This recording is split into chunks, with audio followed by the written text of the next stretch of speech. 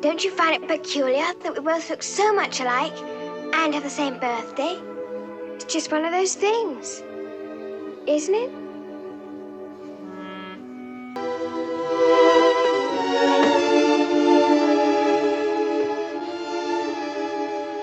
I don't understand. What are you doing with her picture? It's my mother. But it's my mother, too. It's ticklish business any way you look at it. Come on, we'll stick together.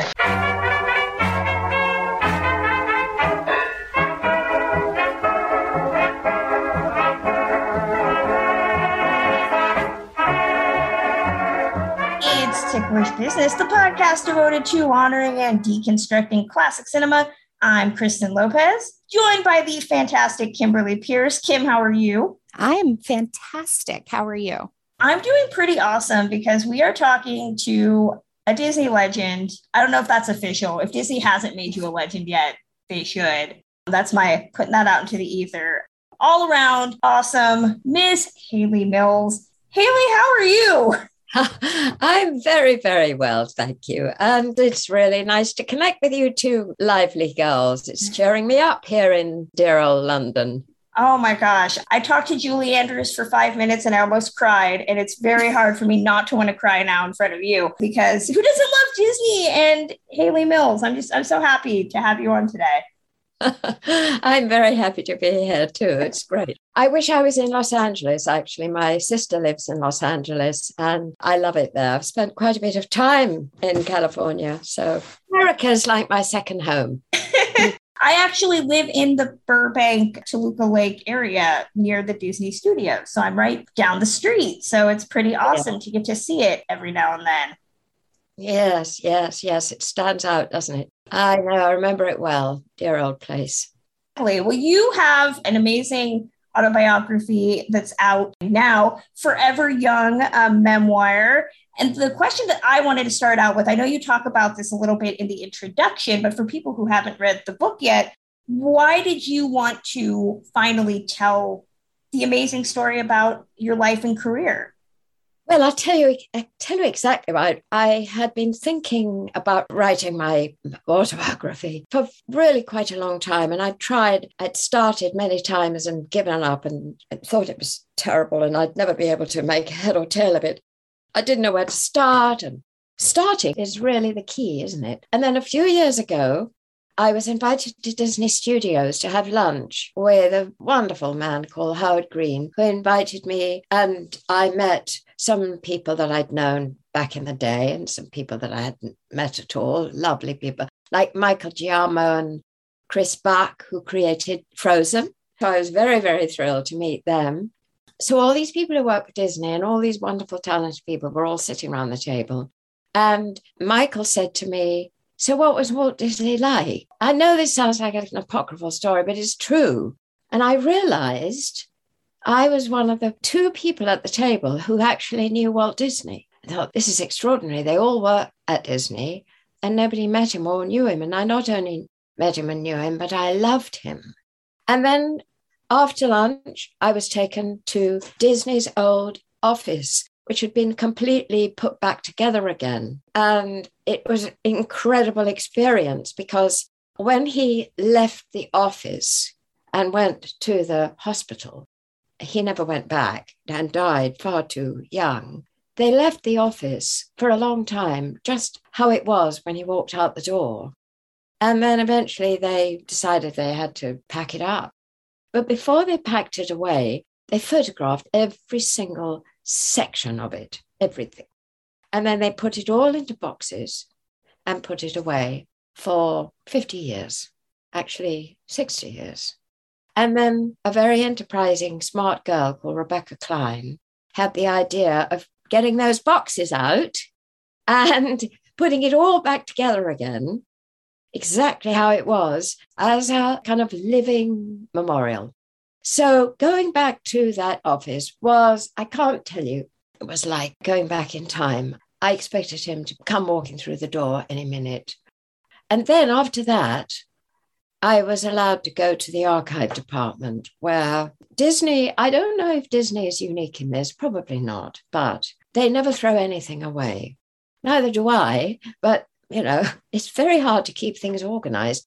But so they said, now you can look through anything you want to look through. So I was given these boxes, folders, with all the information about all the 6 films that I made for Walt Disney. And there was everything, little notes, little memos, in-house memos, all the letters that I wrote to Walt, that Walt wrote to me, that my mother wrote to Walt, that my brother wrote to Walt, the telegrams, everything. It was just incredible. And I thought, my God, there is so much information here. I've got to do something with it. And I came home and I said to my family, I've had this incredible experience and I've actually learned some things that I didn't know by going through these archives. And I said, I really feel I ought to write it. And my eldest son, Crispian, said, you must write it. You must write it, Mom. I said, well, I don't know. I don't know if I'm capable, And he said to me, I will help you. And I believed him, and he did. And he helped me immeasurably. He helped with the structure. He helped with a creative structure. And I talked it all through with him initially before I sat down to write. He gave me a thread through the labyrinth, like Ariadne. And it all began to look like it might be possible. And then, of course, I had my journals, which were very, very, very helpful. And of course, the thing is that it stops when my children are born, because that's supposed to be when you realize you're grown up. It doesn't always happen, but that's the idea. The experience that I had working while under contract to Walt Disney and making all those movies in the early days were odd and unusual. But my experiences of going through adolescence, struggling with adolescence, is the same for everybody. Everybody. And our life situations are all different. But the experience of struggling with trying to find out who we are and what we think and what we believe. And, we leave childhood behind and, everyone loves children. And then we become plump teenagers with spots. Well, I did. And so all that, I thought, it's everybody's story. It's sort of universal, the universal struggle. Exactly. And that's, I think, what was amazing to read your book. We've been fortunate to have actors who were child stars. We've talked to Kim Carruth, who was in The Sound of Music. And, she has some amazingly heartbreaking stories about growing up and going through that time. It was interesting. I was doing some research on the Moon Spinners, which I saw for the first time this year, and I really enjoyed it. And I was horrified, but I probably shouldn't be, because we know how the industry is, to see how many of the reviews didn't talk about the movie, didn't talk about the plot, talked about your looks, which was insane to me. I mean, you're dredging up some hard things, especially as you go through adolescence. I mean, for you, what was it like to go back to that time and realize, I think, how cruel Hollywood can be, especially to young women, which we're still seeing now, with the whole Me Too movement and everything. It feels sometimes like things haven't necessarily changed that much. No, they haven't, exactly. And you're so insecure inside. In a way, becoming successful and having fame adds to your insecurity, because you know that an enormous amount is expected of you, but you really don't have life experience. And you're discovering who you are every day, step by step, and dealing with putting on weight. I was very, very, very shy. And so I totally, my heart goes out to girls particularly, but boys too. They have a different set of a lot of problems, don't they? And peer pressure, trying to find out who they are and whether or not they're popular with girls. And I think it's worse today. I think it's more difficult today because social media makes it more difficult. Yep. We can present an unreal picture of ourselves on social media, but we still have to live with the reality. So there's this dichotomy, I think. And there was that with me. There was the real me that was, not knowing who the hell I was. And then there was the famous me that I'd read about in fan magazines, who were supposed to be having all these relationships with, good-looking young boys and having feuds with actresses that I'd never even met. I'm glad to know that fake feuds amongst young women hasn't changed at all. We're still seeing it today. And I'm pretty sure we were seeing it in the 20s with silent film stars or something. Yes. I gotta love how women are feuding all the time in media. You mentioned, reading about this other kind of persona. And what I was struck by was just how separate your family kept your life for so long. You had, the industry stuff, but then you were away at school, and your father seems like he really almost protected you from that. And I was wondering if you felt, since your family was so ensconced in the industry, did that help you? Did you feel like that protected you and helped you? Or do you feel like that was almost a hindrance? I think it was 6 of one and half a dozen of the other, Kimberly, actually, because if I'd stayed in Hollywood, which I didn't, I immediately went back home to England and, for the first few years, back to my boarding school, which was girls only. It was a very strict school. We weren't even allowed to write to boys. And if I'd lived in Hollywood, I would have had other friends, my peers, and we would have all understood each other and be on the same level and had the same conversation. Whereas when I went home, nobody really understood what I was talking about and frankly weren't that interested. Initially, oh, yes, oh, you met Maureen O'Hara. Oh, yes, vaguely heard of her. They were focused on their own lives. So it kind of distanced me. But, my parents had a very, very difficult job because they had to make decisions that were going to affect my life forever. And they didn't know at that time, because I didn't know, if I wanted to act forever. After all, Pollyanna was successful. It wasn't quite as successful as Disney had hoped, but The Parent Trap was very successful. But I was still only 14. So they were always expecting me to say, look, I don't really want to do this acting lark anymore. I want to go and do show jumping or something like that. Which, I was crazy about horses, so it wouldn't have been impossible. So they did try to minimize the impact of Hollywood. They were always warning me about becoming a brat, getting too big for my boots and all those kind of things, which of course is very easy. It's very easy to lose a sense of perspective if you are in that very privileged position on a film. People, it's their job to make sure that you're all right and all your needs are taken care of. And people running around getting your tea and carrying your bags and all that, and here's the car. And it's very easy to get a sense of, if you're not careful, you become a little princess. And they really didn't want that. The only thing I regret, I'm very glad they didn't send me to a nunnery. They nearly did when I was asked to leave my boarding school because I kept going away and they thought I was disrupting the other girls. Not because I was behaving badly, but the fact coming and going, all that. So there's only one thing that I think I would have enjoyed, and I think it would have been good for me. I would have enjoyed going to the Oscars and pick up my little statuette. I think that would have been wonderful. Of course, it would have been wonderful. But they thought, no, this is, in a way, it's all over there in California. I was in my boarding school. In those days, getting to California was a very, very long journey. You had to stop at least once, sometimes twice. My father was working. It would have meant my mother had to take. So the logistics of it were like, it's not worth it. But many, many, many years later, I did go to the Academy Awards. And I was on stage with a lot of Academy Award winners, amazing people. It was the first time I'd been on that stage, the Kodak building. And that gave me such a shock and a boost that I realized that I'd been a tiny part of this amazing business. And I'd never really felt that before. I don't think it would have given me a big head. I think it would have, as I said in the book, I think it would have made me feel, it would have felt more real, I think. I would have felt a bit more responsible.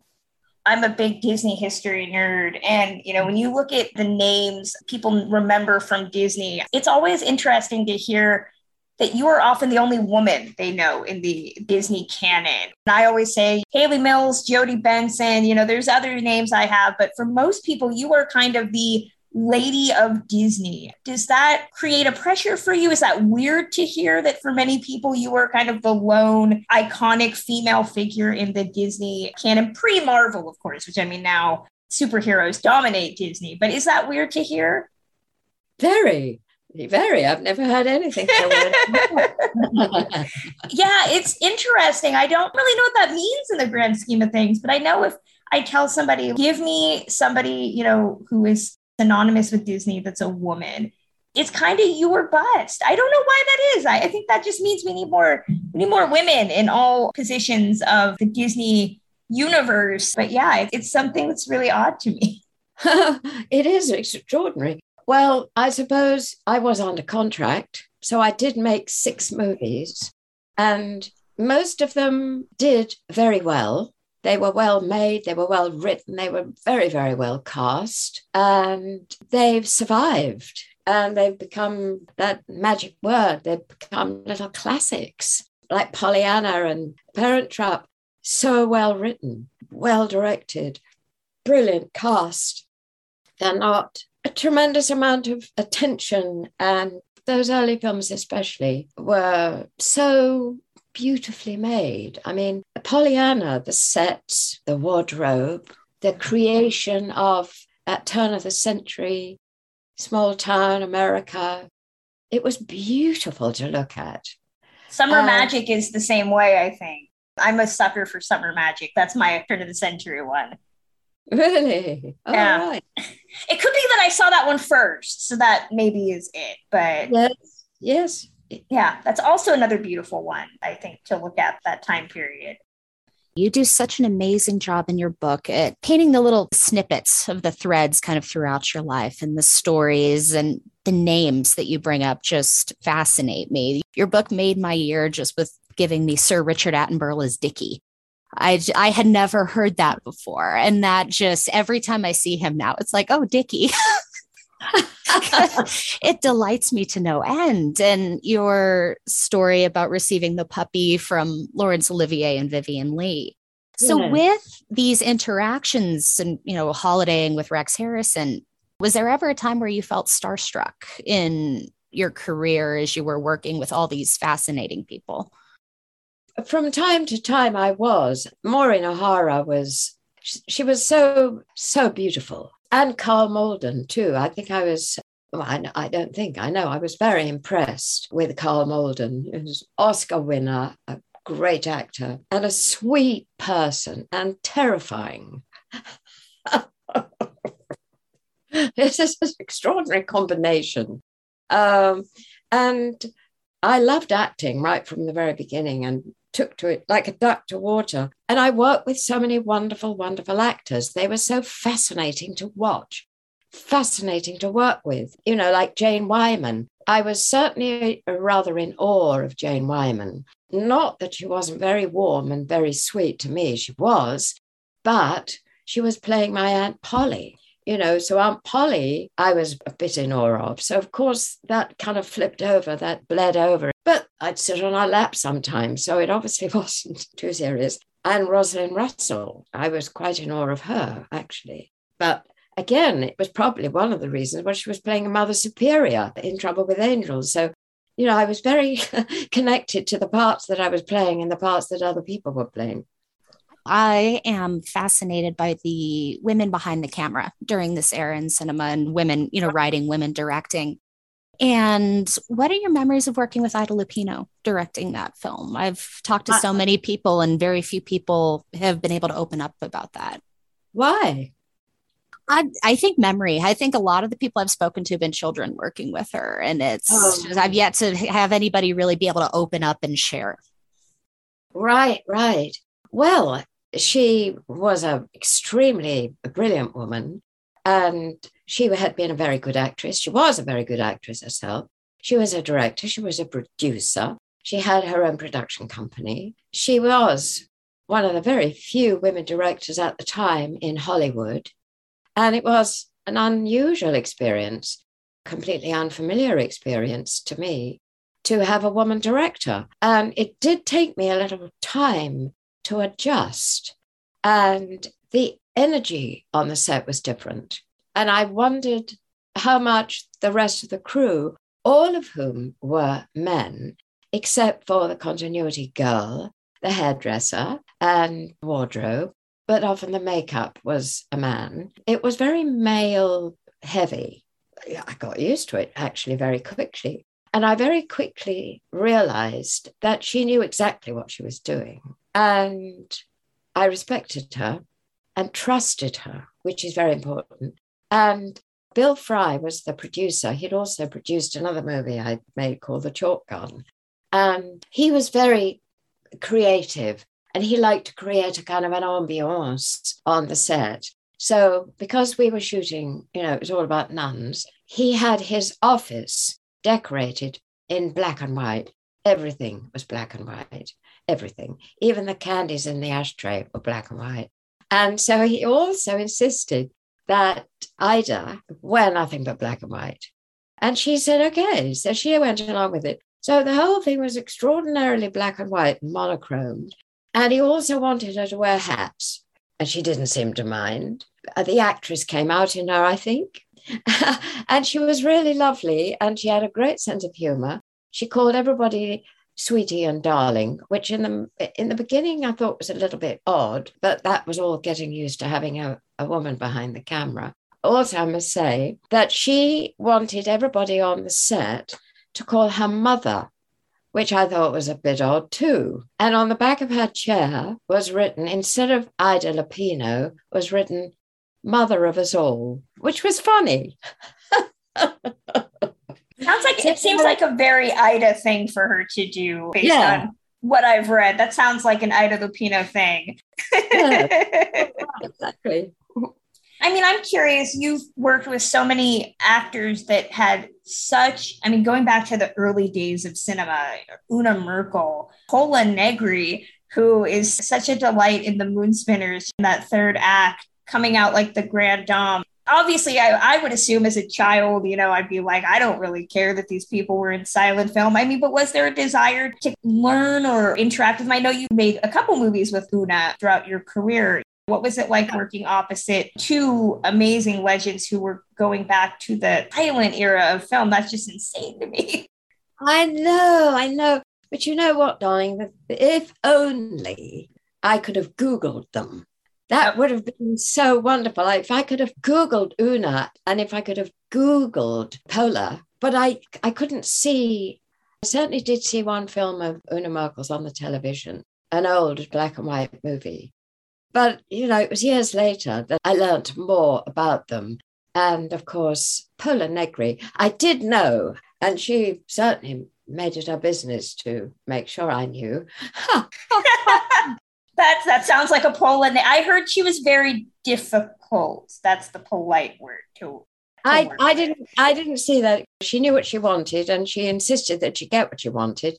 But she did tell me that Rudolph Valentino had been the love of her life. And I thought that was fascinating. And I knew, of course, that she was a huge silent movie star. And she was a very good actress. And I really enjoyed watching her in front of the camera. She seemed to sort of control. There was some kind of fascinating energy. It was like a magnet. I almost expected as she moved around in front of the camera that the camera was going to move with her because she had a magnetic kind of quality about her. And she was also very funny and very wry.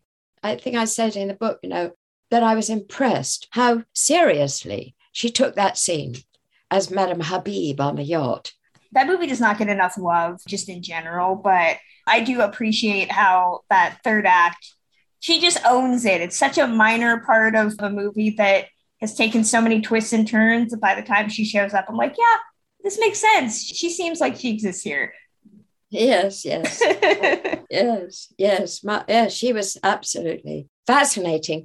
And to go back to what you said, about being difficult, that she insisted absolutely that all her jewels be real and that the mink stole. She dismissed the idea of mink. She wanted sable, which is much more expensive. So that meant that they had to employ a security guard to follow her everywhere she went in the studio. And she would throw this priceless sable stole over her shoulder and walk. She was actually quite a small person, but the way she walked, you'd think she was 6 foot tall.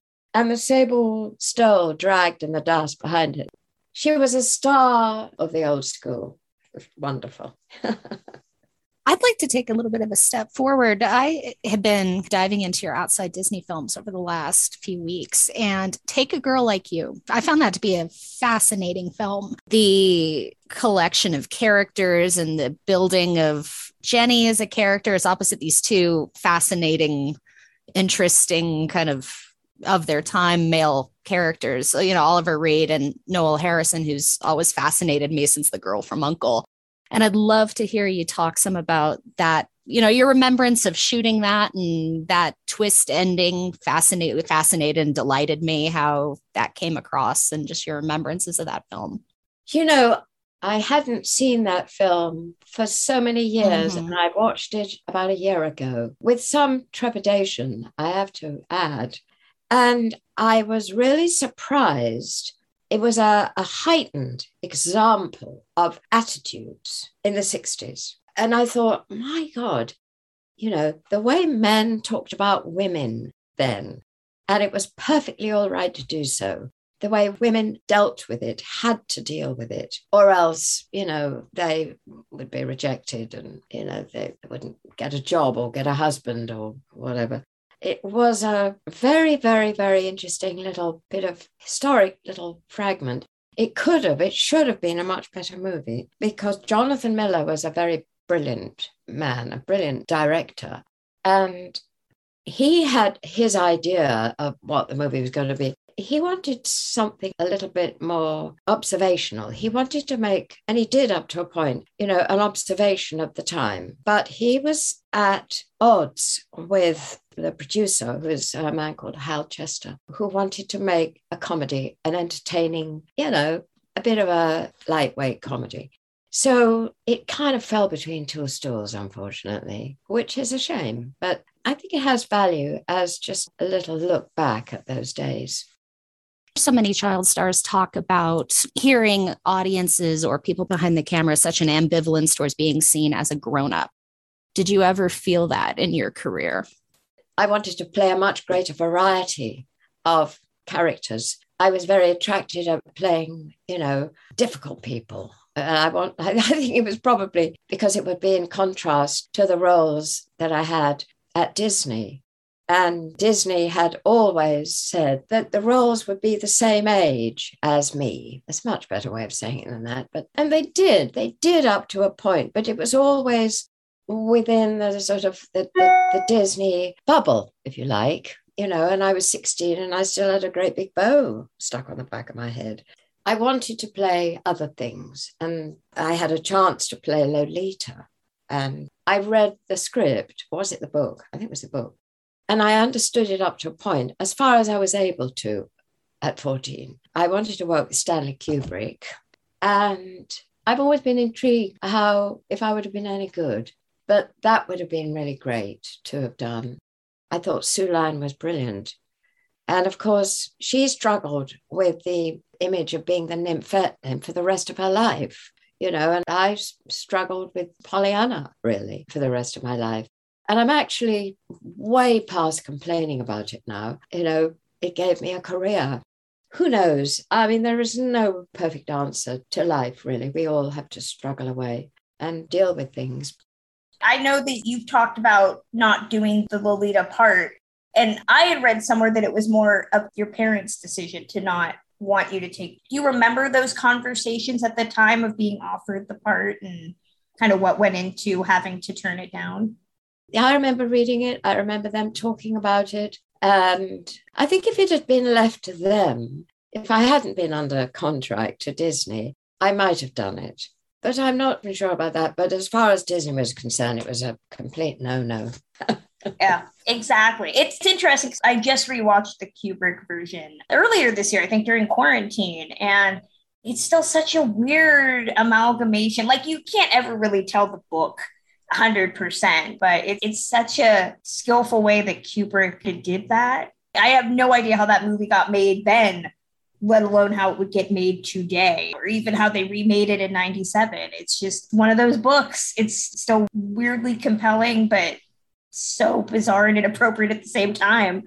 Yeah. And you get inside the mind of Humbert, don't you? Yeah. And I think that was one of the things that people took exception to, that you understood him and you shouldn't be kind of sympathetic towards somebody with his interest. And how wonderful Shelley Winters was in that movie. She's so good. Shelley Winters is just great, though, in general. I don't think she's ever been bad in anything. Going off of that, is there a performer that you didn't get to work with of that era that you wish you could have gotten the chance to work with outside of James Mason? Right. Yes, right. Well, Shelley Winters, definitely. And Shirley MacLaine, who I'm a huge devotee of. Shirley MacLaine, Audrey Hepburn, and so many wonderful women. Ingrid Bergman, Betty Davis. Wouldn't it have been wonderful to work with them? But I did work with some amazing people, Deborah Carr. So I was very, very lucky. And of course, you work with the best, you learn. You're not even aware how much you're learning, but it just goes in.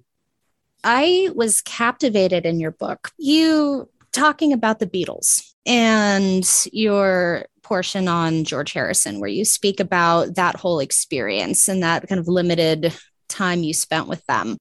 I was wondering if you could just reflect a little bit on that.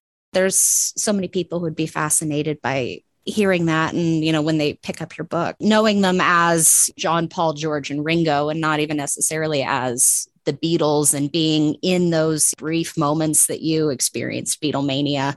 Well, it was a privilege and an experience to connect up with them from time to time and experience firsthand what they went through. My date with George was really at the beginning of their great fame, but it was still, the reaction of the fans was absolutely extraordinary. And he handled it all so well. And then, I was there at the Hollywood Bowl when they did their first concert at the Hollywood Bowl, and you could not hear a single word the band were playing. And there was a helicopter hovering overhead with people hanging on this rope ladder with binoculars and cameras. And then the party afterwards and the crush of people. And of course, they were very young themselves. They were like 19, 20.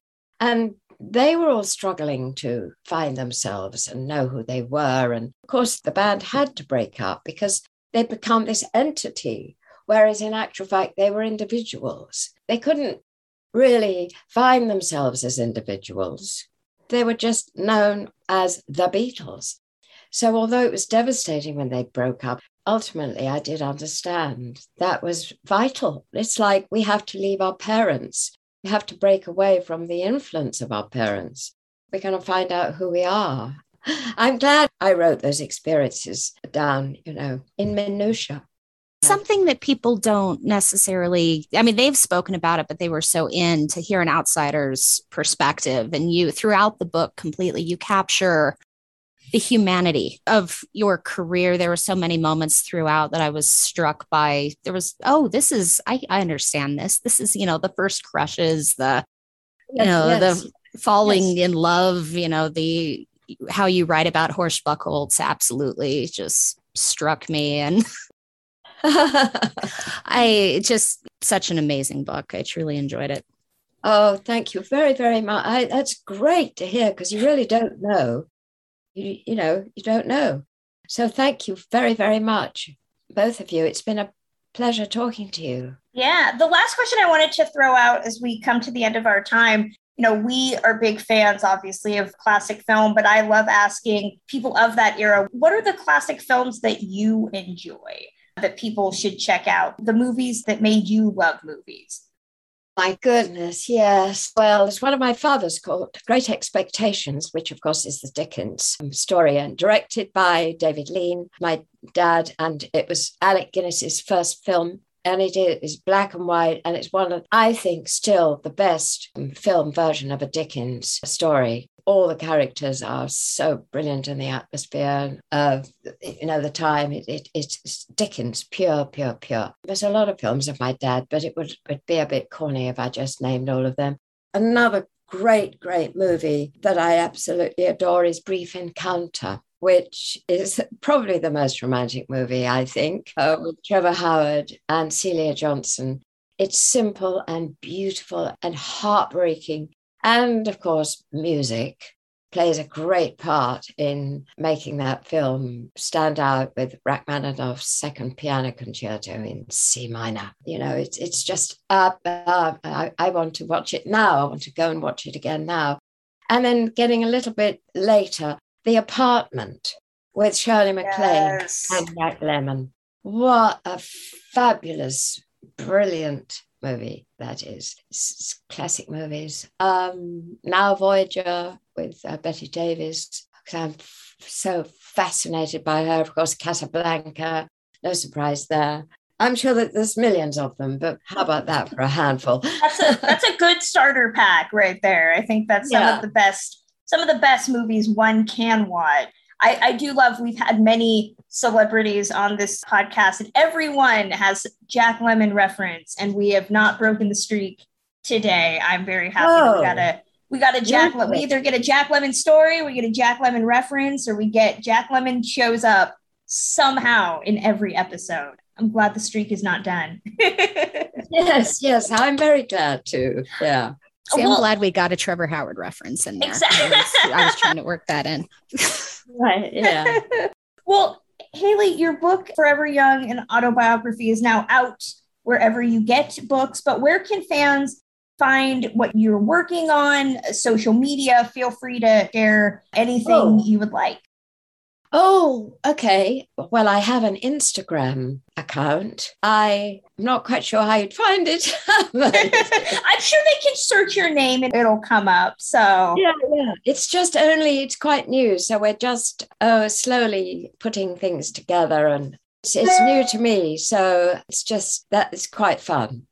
That's going to close out this edition of Ticklish Business. As always, you can find Ticklish Business wherever you get your podcasts, including Spotify. Please, if you are on Apple Podcasts, or even if you aren't, you just want to help us out, leave us a review there, because that is a big boon to our Q rating.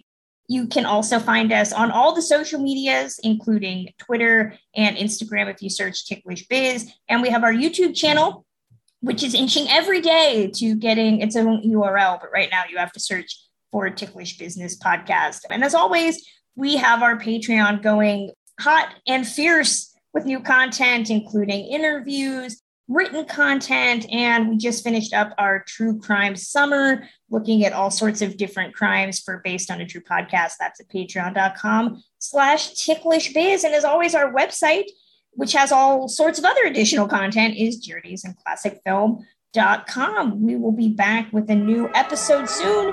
Till then.